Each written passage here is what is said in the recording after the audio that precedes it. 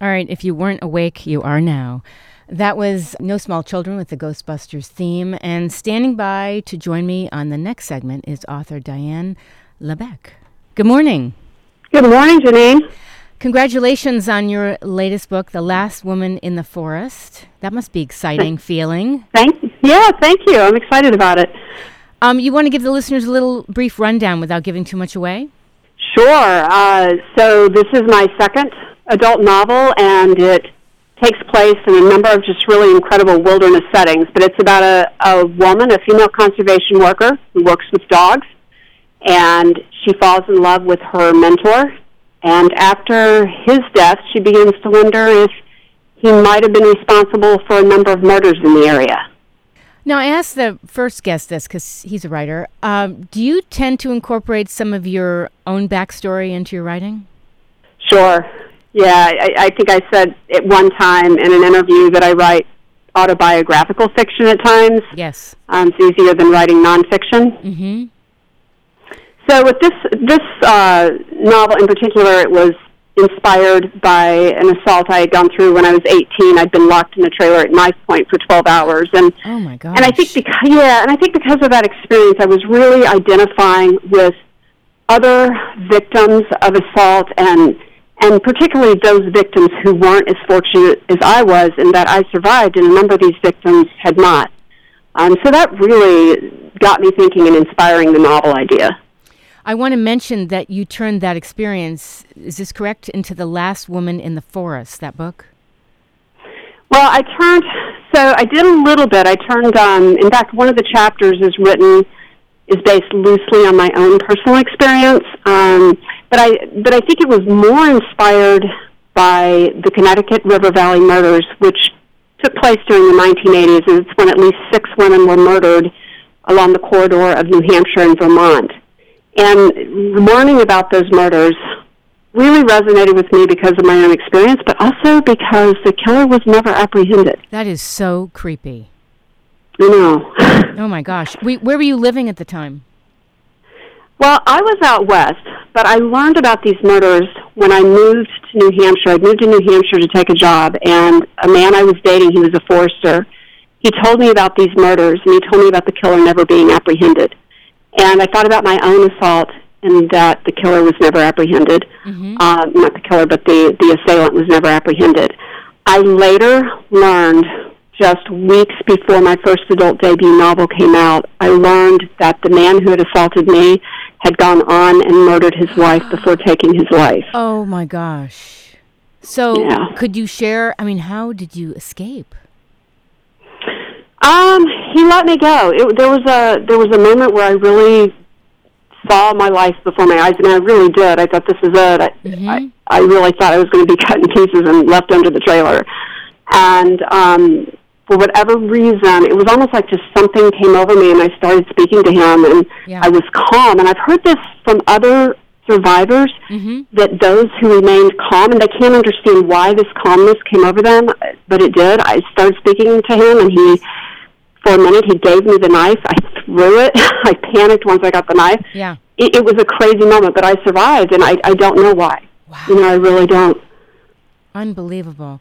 It must be very cathartic, though, to put pieces of yourself into your writing. Oh, it really is. It was something I don't think I had totally processed until realizing that he was no longer out there, knowing that he was dead.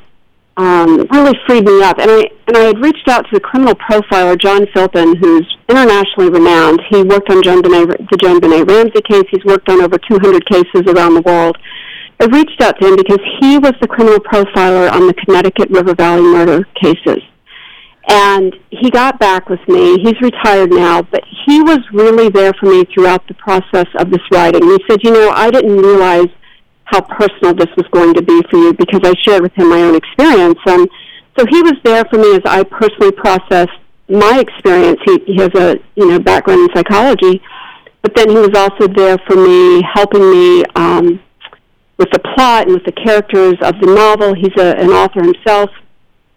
And then, in the end, I ended up dedicating the book to him because of his work with me, but also I told him because of just the work that he's done for 30-some-odd years with all these victims and their families, committing his life to that, to helping these people.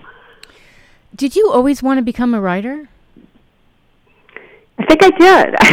I've been asked that a lot, and I think it was something that was just in my DNA, because once somebody asked me, when did you first know you wanted to be a writer? And I said, well, I remember before I could really spell words, I was just kind of scribbling down on paper and then would read stories back to my mom. So I've always sort of lived in an imaginary world. I think it's great, though. I mean, doesn't it? I feel like writing is so healing, and it helps you work things out. It does. And particularly the kind of writing I do, because I do realistic fiction. I've had a number of people read my work. I wrote 3 young adult novels, and now I have the 2 adult novels, and all of them are realistic. A number of people have said your work reads like nonfiction. So I think because of that, it is a way to process things, and just gain a better understanding. So how would you describe realistic fiction? Realistic fiction would be things that could really happen in real life, so that the reader can identify with those characters and those situations. They don't have the fantastical element or it's not fantasy or science fiction, but really grounded also in detail. So my writing is strong in setting, so that I want to create a scene and an environment in which the reader literally feels as if he or she can just walk right into that setting and experience it. I love that. So experiential fiction. Yes. And what do you teach? I know you were teaching, correct? I was. So I have taught creative writing since the 1990s. I taught community college, all the way up through graduate school. I was a professor of English and director of a Master of Fine Arts program. I stepped down when I started working on this book. I gave up my my teaching. This book really took a lot out of me, and I think I just taught so long, and I'd been teaching 12 months a year, that I just needed that break. But I'm actually realizing how much I miss mentoring and being with the students and the community, and so now that I've gotten this project behind me, I'm considering going back into academia. I think it's great. I'm reading about all the other things you do, and the name of my show is Get the Funk Out, and I'm always fascinated with how people take care of themselves, and you are part of so many different things. Equine Therapy Center, you're a volunteer there, Back in the Saddle Equine Therapy Center. You're very into the outdoors, archery, cycling, snowshoeing.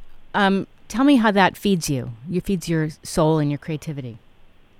Well, somebody recently told me I had ADHD, and so I think that might have something to do with it. But I think the bigger piece is, when you're just sitting down trying to find the answers and the words and come up with this material, looking at a screen or a pad of paper, I oftentimes, that's when I will experience the writer's block. And if I can just get out by myself, put myself in a natural setting where I'm doing something physical, things seem to work themselves out in my mind. They just sort of, it's almost like a little epiphanies throughout the day keep happening. So moving my body, keeping myself going where you're not, trying to look for the answer. It just, the answer comes to you, and I think that's when I can listen to what my characters are trying to show me, what the story needs to be.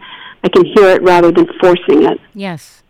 I know. I find that if I'm taking a walk and it's a beautiful, morning, and all of a sudden I'm thinking about what I've been writing, that the characters come to me, the dialogue, the setting, the plot points, whatever, it just works its way out, as you said. Exactly. Yeah, it really does. It feels miraculous in the moment when it happens. So, what do you have planned next, or are you taking a little hiatus? No, I think if I don't have a project I'm working on, I tend to have to really push the demons away and the depression away. I find that I'm alive when I have something I'm working on, so I'm realizing that's why I say it's part of my DNA. I do have a novel I've just about finished plotting out, and I don't mean plotting out in a real mechanical kind of sense, but I really mean imagining the story and jotting down those scenes and images until I'm ready to write. Just about finished mapping that out, and it's about a school teacher in a small town out west who gets involved trying to help one of her students, and in doing so gets caught up in a really dangerous Interesting. That sounds like a movie. Yeah, I think a lot of the books could be actually. They do. Yeah.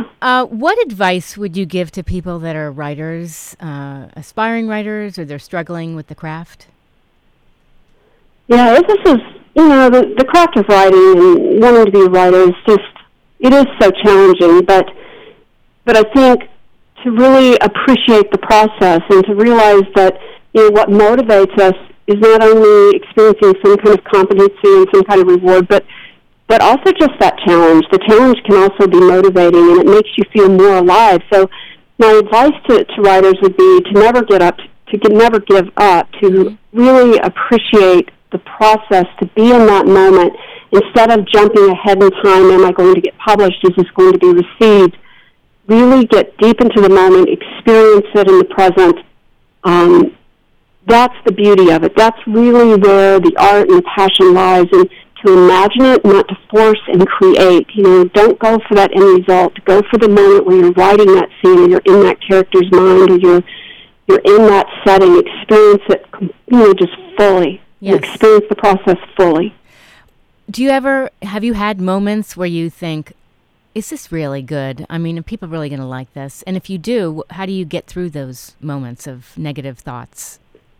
Of course I do. I don't think I have those moments when I'm in the process of writing. I'll put headphones on that play white noise, or sometimes I'll play a song on repeat.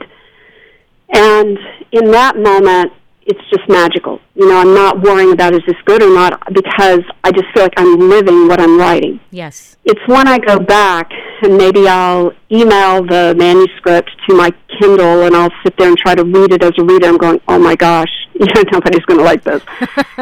And then I panic, and I'll be reading a really terrific novel or even a piece of nonfiction. I'm going, oh my gosh, what have I done with my own writing? But if I feel that way, then I go back and I say, okay, well, why am I feeling that way? Maybe this isn't good, and I need to re-look at it, and I need to re-experience it and look for ways to make it better.